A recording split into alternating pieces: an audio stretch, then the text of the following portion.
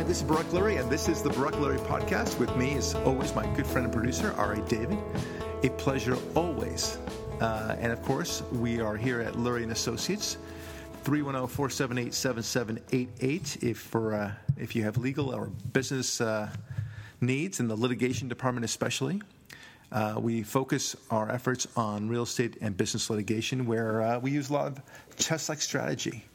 And it's interesting. We're going to be talking a lot about beauty today. And even as I'm speaking, how do I connect those two things? The litigation and beauty. You can't really think of those two things. But you know what? How do you square those two things? There really is a way to square them. There are times in litigation where things dovetail so beautifully into a position for your client that you get a great result, not only for him, but perhaps sometimes even for the other side, and people can reconcile in a way that you would never have expected. But that's where real beauty comes in is when you find a way out of the problem efficiently and quickly. So, but anyway, that's about law. Now I want to talk about beauty, because it just dawned on me the other day. I was mountain biking, and it just was so exquisite. There was something about the day, the sunset, if you will, and the nature that I was riding in, and it just dawned on me that it was so beautiful. Wow, this is really beautiful, I thought to myself. And then at the same time, there was music that I was listening to in my headphones. I forget exactly what it was. It was probably Wilco or Radiohead or some such. And it gave me that energy, that kind of exquisite epiphany of energy that you sometimes, that you notice so rarely, and it just feels so good. And then I thought to myself, what's going on here? Why is it that I'm seeking out beauty so much? Why is it so important to me? And then I thought, is it only important to me? Of course not. I know that everyone loves beauty, right? I mean, there's everyone knows what beauty means, but they don't necessarily. It's somewhat elusive for a lot of people, including myself. Now, the obvious examples: you see a beautiful woman, walking down the hallway, and she's just beautiful. And I say beautiful, not cute, not sexy. I mean beautiful. There's something about her that just draws you to her, not even in a libido way, although that's a function there too. But just the beauty is so, it could draw you in. And even other women can see the beauty in that, and they appreciate that beauty. And likewise, we talked about music. You can have that too. You can have it in art, certainly. And the question is, why? Why are we so drawn to it? Why do we admire it? Why do we elevate it so much? Why don't we just simply say, yeah, okay, that person's beautiful. So what? So what? That painting of the Mona Lisa. Yeah, okay, it's nicely drawn. So what? What do you want from me? That music from Mozart, or Radiohead, or so what? It's just music. But why are you so enamored by it? What is this? Why are you spending so much time on this, Barak? When you look at the Mona Lisa, when you listen to the Mozart, when you see that beautiful woman, why? But we all understand it. No one says it's a waste of time, right? It's not an indulgence. And when you see a sunset, you might very well call your colleagues at work and say, wow, check out that sunset. Have you ever seen anything like it? And it's so different. It's so interesting to look at. Or Aurora Borealis, for example, right? A very good example, something that is naturally beautiful. And you might very well travel up to Alaska or some northern places in the dead of winter, because that's normally when it happens. And just to see these Aurora Borealis. Isn't that indulgent? What's the point? Right?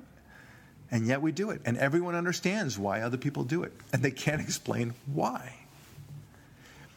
And so I was very interested about this. Why do we seek out beauty? And I think I have the answer. Certainly the answer that as it works for me.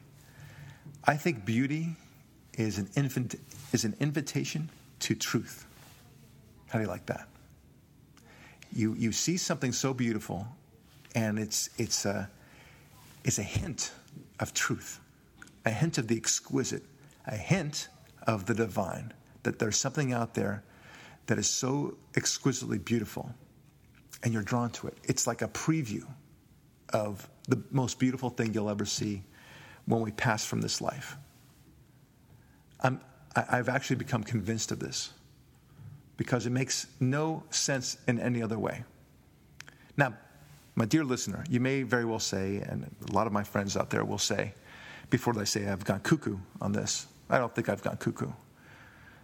They'll say, look, Barak, this is just an evolutionary thing you're talking about. The reason why that woman appears beautiful to you is because it's nature's way of drawing you to her sexually so that you'll be interested in reproducing with her, and ta-da, you'll get a beautiful baby child. Well, that doesn't make sense for me because there's beautiful and there's nice to look at and everything else. But why wouldn't God make us all? Why wouldn't nature, let's use the evolutionist term, why wouldn't nature make every single woman beautiful? It would never make sense. I mean, it's just not the way it is. And yet, somehow, the species continues to thrive and survive, right? Not everyone is beautiful, man or woman.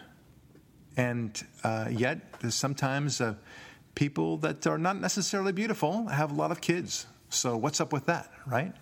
So clearly, it's not just an evolutionary thing. There's something about it that draws us to a beautiful woman, and sometimes to a very handsome man, but especially women, right? We think beautiful, we think woman. And it doesn't really explain the beauty in music. We talked about this before a long, long time ago. No matter how beautiful the music is, it's not going to draw you to reproduce with that music. It's just functionally impossible. Same thing with great writing, same thing with great art. And there must be a different explanation that explains this much better. And I think our explanation, that is actually a window into truth, a preview of truth and the beauty that's out there, is the answer. It's also an invitation to seek out beauty, to seek out truth. That is a very clear indication to me. I don't know why I came up with this epiphany. It's a thing that has really resonated for me for quite a while. And I use the word epiphany.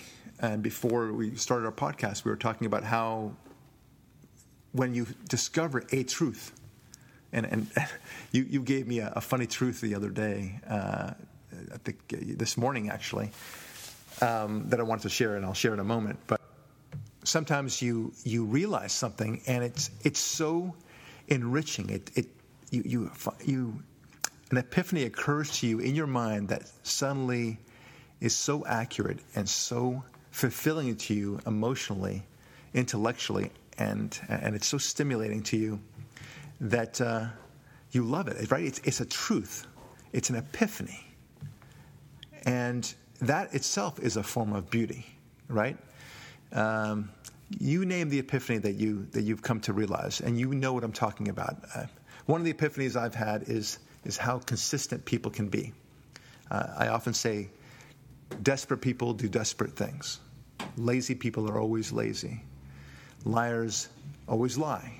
And these are epiphanies that have helped me greatly in my understanding of human nature. And the epiphany that there cannot be, you cannot have free will on the one hand and not believe in a divine presence that gave you that free will. Just impossible.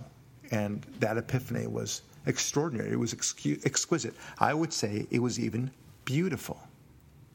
That is the ultimate, in some sense, of beauty, right? When you find these things out, when it becomes clear to you.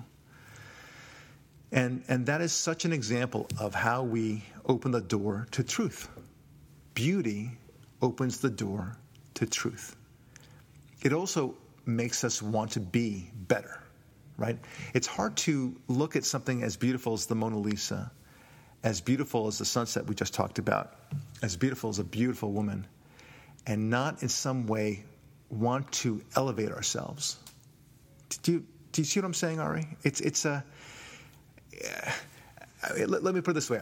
When I see a beautiful sunset or look at a most stunningly beautiful woman, like my wife, then it's hard for me to go to the internet and see all the TMZ type stuff out there saying, look at, they always throw these things. So believe me, I did not look at these websites. But when I'm looking at something else, they have these little things on the side saying, you won't believe what unattractive mates these celebrities have, right?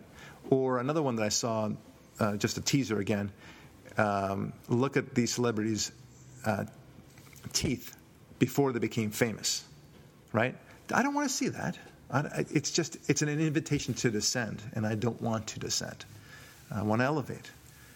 And the more, it's these voices that are constantly telling us, on the one hand, come down with us, come down, pulling you down, as it were. And there are other voices, hopefully, that are telling you, no, come up here, come on. There's such beauty here. Please come up here. And it's like, do you feel this, my dear listener? Do you notice this push and pull that you're getting from different forces? I wonder. I wonder if I'm the only one who thinks this way, but I don't think I am. I do like to ask the questions. Why do we seek out truth in the first place? Why do we seek out beauty in the next place? And I think that's the answer. That's the only answer that has ever made sense to me. Evolution doesn't make sense. It doesn't explain, like I said, music. It doesn't explain humor. It doesn't explain the exquisite sunset. Why? Why should I care whether the sunset is exquisite?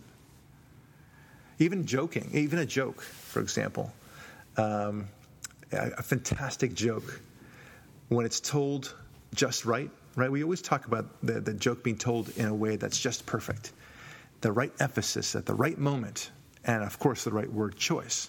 It's all about timing and such. Right? That's a powerful thing, and it's a form of beauty. You're a former comedian, probably still a comedian. And I think you would agree with me, right? That so much of being a great comedian is in the delivery, in your presence, the way you look at the audience, all those things combined. But why should it matter? After all, a joke is a joke, right?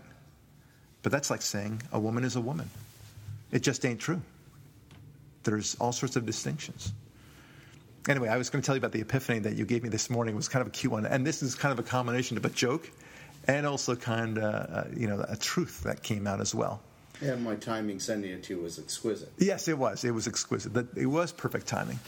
And without reading the specific email, it basically said that we want social security and we want to advance the cause of handouts through food stamps and otherwise, right?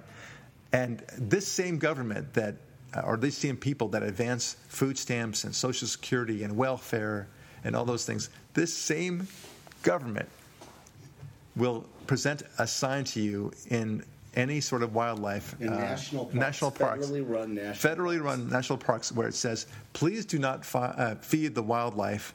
They will grow dependent on it and will not be able to survive very well. And right? They won't be able to fend for themselves. They won't be able to. That's it, right? They won't be able to fend for themselves. And the irony in it was so, beautiful, right? It was so exquisitely beautiful.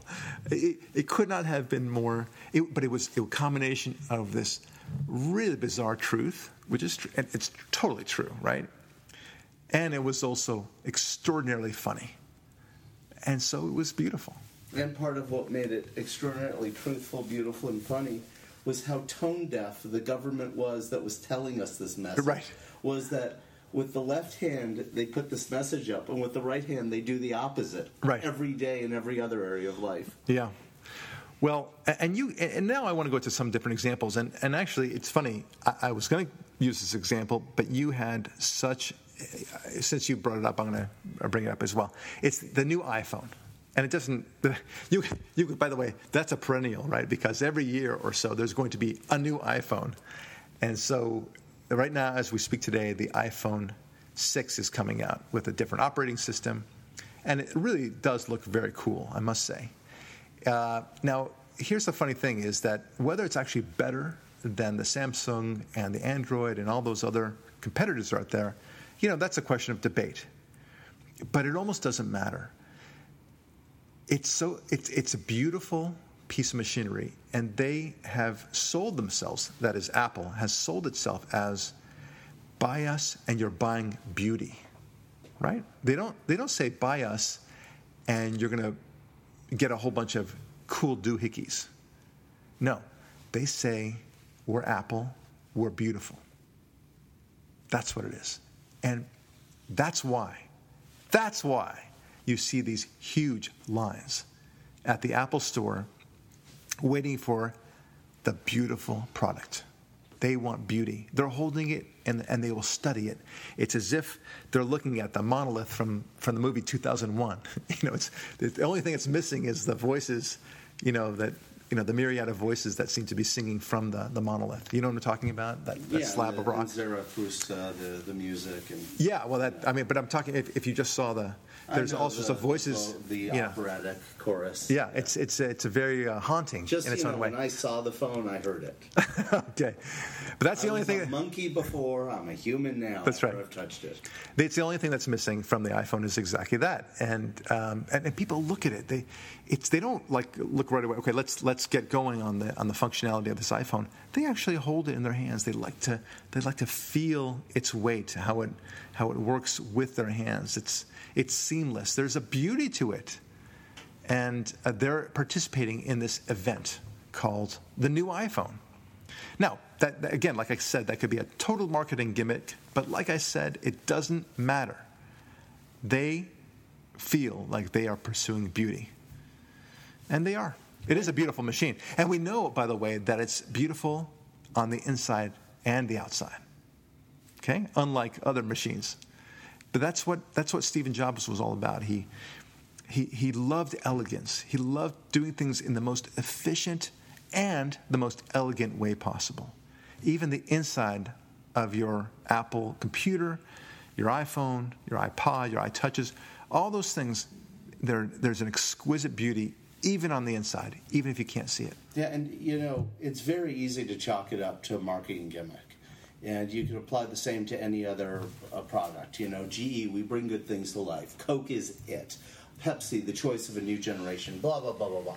But only a product that actually delivers on the beauty will follow through with the hysteria that you see with the Beatles or with Apple consistently over time. If the Beatles were still together and all alive and they released a new album today, the same hysteria would be there, the Screaming Girls, everything. Because there's another product, I can't remember which one uses this, but it's true. Quality never goes out of style. And that's what you have with Apple. Yeah, that's what it is. And it's interesting. Coca-Cola, you said Coca-Cola, and because you said Coca-Cola, I'll give you an example of what I'm thinking here. If Coca-Cola said, from now on, we are no longer going to sell our Coca-Cola drink from those cans. We're going to instead go back to the old glass bottles, and we're going to make those glass bottles so exquisitely beautiful. And by the way, the drink itself will come from the finest water, the finest sugar, if you will, and the finest other materials, whatever it is. They will, and we'll sell it to you that way. And yes, it'll be more expensive, a little bit, but you can afford it. Can I add one more thing? Wait. Okay. People will run to it. They will say, I am a Coca-Cola drinker because I care what goes into my body. I like the way this bottle feels on my hand. I like the way I can drink with it. And you want to drink out of your can? So be it. But this is an experience. This is a beautiful experience. By the way, the word beautiful, it's full of beauty, right? Full of beauty. We don't just say we don't use the word beauty as an adjective. We say beautiful, full of beauty. That's beautiful. And And so it shows the value of beauty. It's full of beauty. Anyway, you were going to say. I was also going to say, and if they market it saying, and our carbon dioxide that bubbles and tickles your nose is taking greenhouse gases out of the atmosphere. By drinking Coca-Cola, you're saving the earth. Oh, I see, yeah. It would sell even more. Yeah. What you've just done is you've basically fulfilled the hypothetical, what if Steve Jobs ran Coca-Cola? That's what it would be. That's what it would be. And you could do this on so many different products. I mean, it happens to apply. When you think of a beautiful product, you think of the iPhone. Right? I mean, everything is designed so nicely, and they're marketing, they're advertising for it. They focus always first thing on the sleekness of the product, the edges, the curves. They don't go right away to say, here's our latest gadget, it's called Siri, blah, blah, blah, blah, and it can do this function, and you can swipe here. They don't do that. They first take you through a long, slow ride, just caressing the curves of the computer, or the iPhone. They take you through the human experience first before the digital functionality. Yeah. You understand those things are intellectual experiences, not experiences of the soul. Right. That's what they get you first thinking about the elegance, how you would caress the iPhone yourself. And it doesn't have to be just the iPhone. It could also be, it could be a car. And they try to do it with the car, and they've done it with some success in the past, but the expense is so wild to go through like a Lamborghini, for example. So it's not really a fair estimate. But they've done it a little bit with coffee. The coffee is it's from the richest beans, it's from the richest other things, and that's what Starbucks became what it is. It was a focus on beauty. It was an elegant experience, and sometimes the coffee was. You know what it's like when the coffee is so good, or food for that matter can be so good, it becomes an orgasmic experience, but not orgasmic in an essential way. I mean, in a beautiful way. No, in a transcendent way. Transcendent. There's the word. That's innocent and deified, almost godlike. Right. And when you look at any of the top products of a given sector, a Steinway or a Bosendorfer piano, a BMW or a Rolls Royce. The finest watches. They all have parts of those things that Jobs took into account when bringing them to his, at the time, digital gadgetry, which was always, not considered worthy of that kind of attention. Right. He brought beauty into the digital age, and he found a way of doing it, and he certainly succeeded beyond his own wildest dreams. But beauty is something that opens the door to truth. And that's why we seek it. Yeah, I think what you're trying to say, what I'm hearing you say, is when you truly have the epiphanic moment, where you truly experience something transcendently beautiful, you're seeing either reflection or the shadow of God. Yeah. If you will, the fingerprints left behind by God's touch. That's exactly what I'm saying. Now, I do know how I started thinking this way for the first time. I was with my good friend and rabbi. First, he was my rabbi first, and we become good friends. His name is Brandon Gaines, Rabbi Brandon Gaines. He's a Kabbalistic rabbi. And, we were talking with my kids. My kids love him too. So we meet every once in a while. We talk about the good stuff in life. Sometimes it's about God, sometimes about other things. And at one point, he said, how can we see God? And the kids didn't know. They're 9 and 6 years old. How would they know? But one of them, I guess it was my older one, he said, well, we should just do good things. And the rabbi said, exactly right. You do good things. You're kind to your friends. You find a way to say, how are you, even if you don't feel so great that day. You see somebody who needs some help on the street. You say, can I help you? And you do help that person. You engage in tzedakah, and you try to avoid saying nasty things about people. You will find that you will have epiphanies toward God. The door will open where you will see brief moments of God's divine presence. And I really liked that. And I thought that was an excellent truth that he had discovered. And I liked it. It was a truth to me, an epiphany. And I felt that beauty was exactly the same thing. It was an invitation to find God. So when we do see a beautiful woman walking down the hallway, we realize, okay, here's an example of what can be. And we can all be not necessarily beautiful from a physical, attractive point of view, but we can be beautiful as people. We can be beautiful in our actions. We can do great things to inspire others. And we can seek that kind of beauty in our own life, in our own selves, to try to share it with others. Yeah, yeah. I mean, look how we treat our own kids, for example, how we see the beauty in childbirth. We see the beauty in raising them. We want, I don't know about you, but I can't wait to show them the most beautiful places in the world, right? I want them to learn the violin or to at least appreciate my favorite violinist, who is Kyung-Wha Chung. She plays so exquisitely beautiful. I want them to appreciate that. And I find myself, while they're in the back seat, of course, in their car seats, and I'm playing some beautiful music, and I kind of find myself glancing at the stoplight, of course, and I see my kids just really embracing the love of what they're hearing. They're looking out to the window, absorbing this beauty. And I think to myself, good. I'm so glad they're appreciating this beauty. And then I thought, why? Why does that matter? Isn't all that matters, kind of like what we talked before about the other smartphones, isn't all that matters, the doohickeys?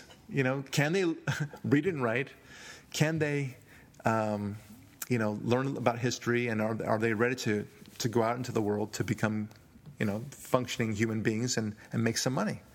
Shouldn't that be all that matters? And I realize it's far more important to me that they appreciate beauty. Well, what you've realized, the epiphany you've stumbled upon in that set of experiences is the following. That for them, the reading, the writing, the computing, the going about their day working hard is worthless unless they experience the transcendent mystery beyond.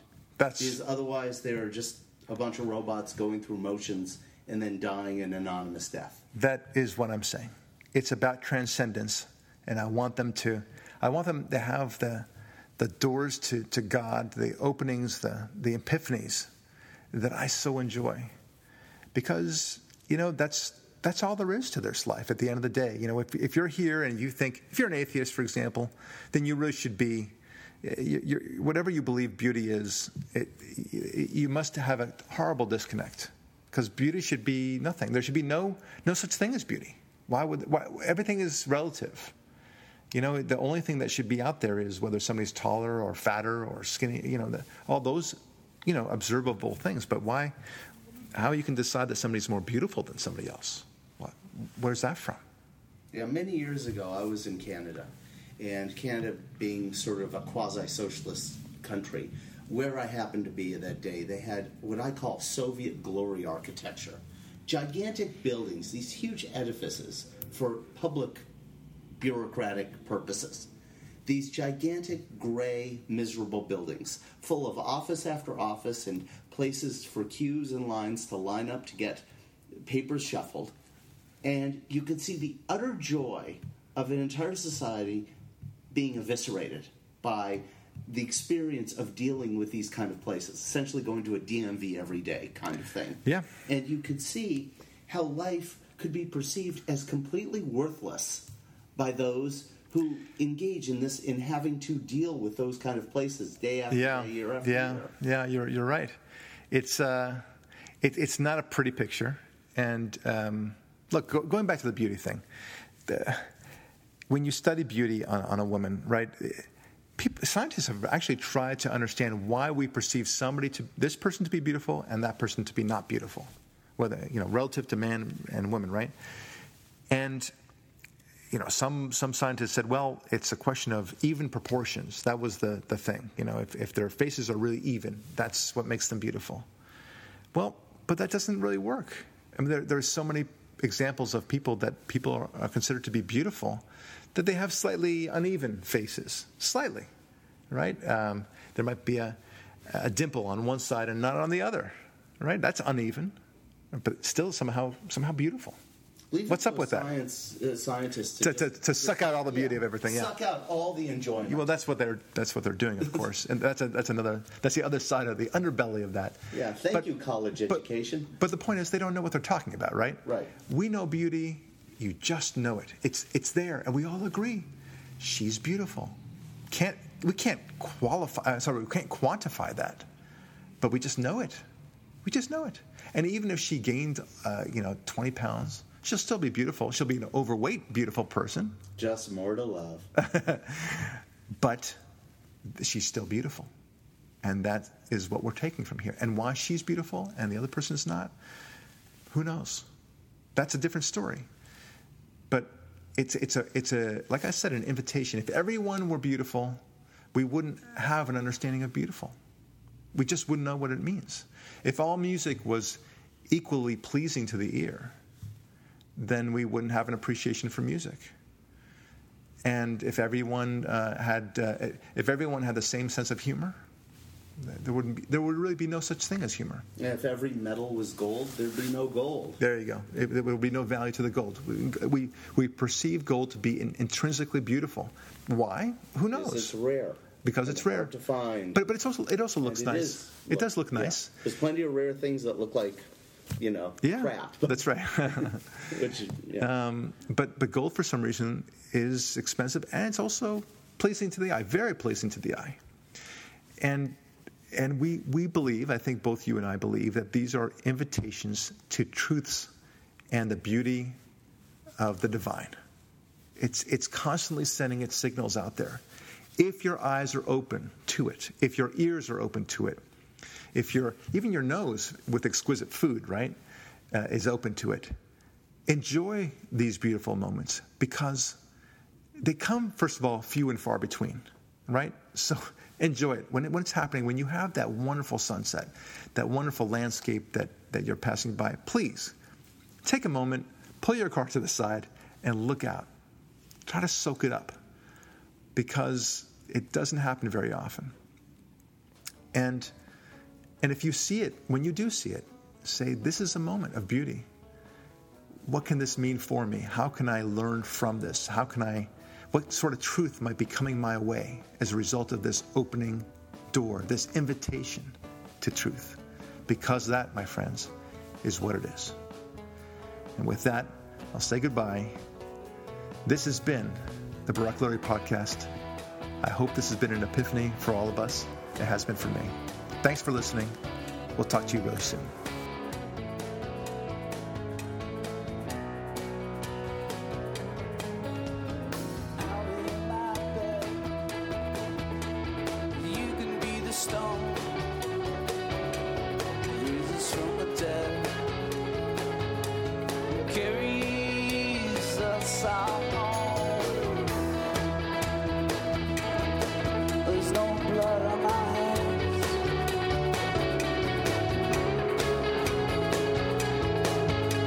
do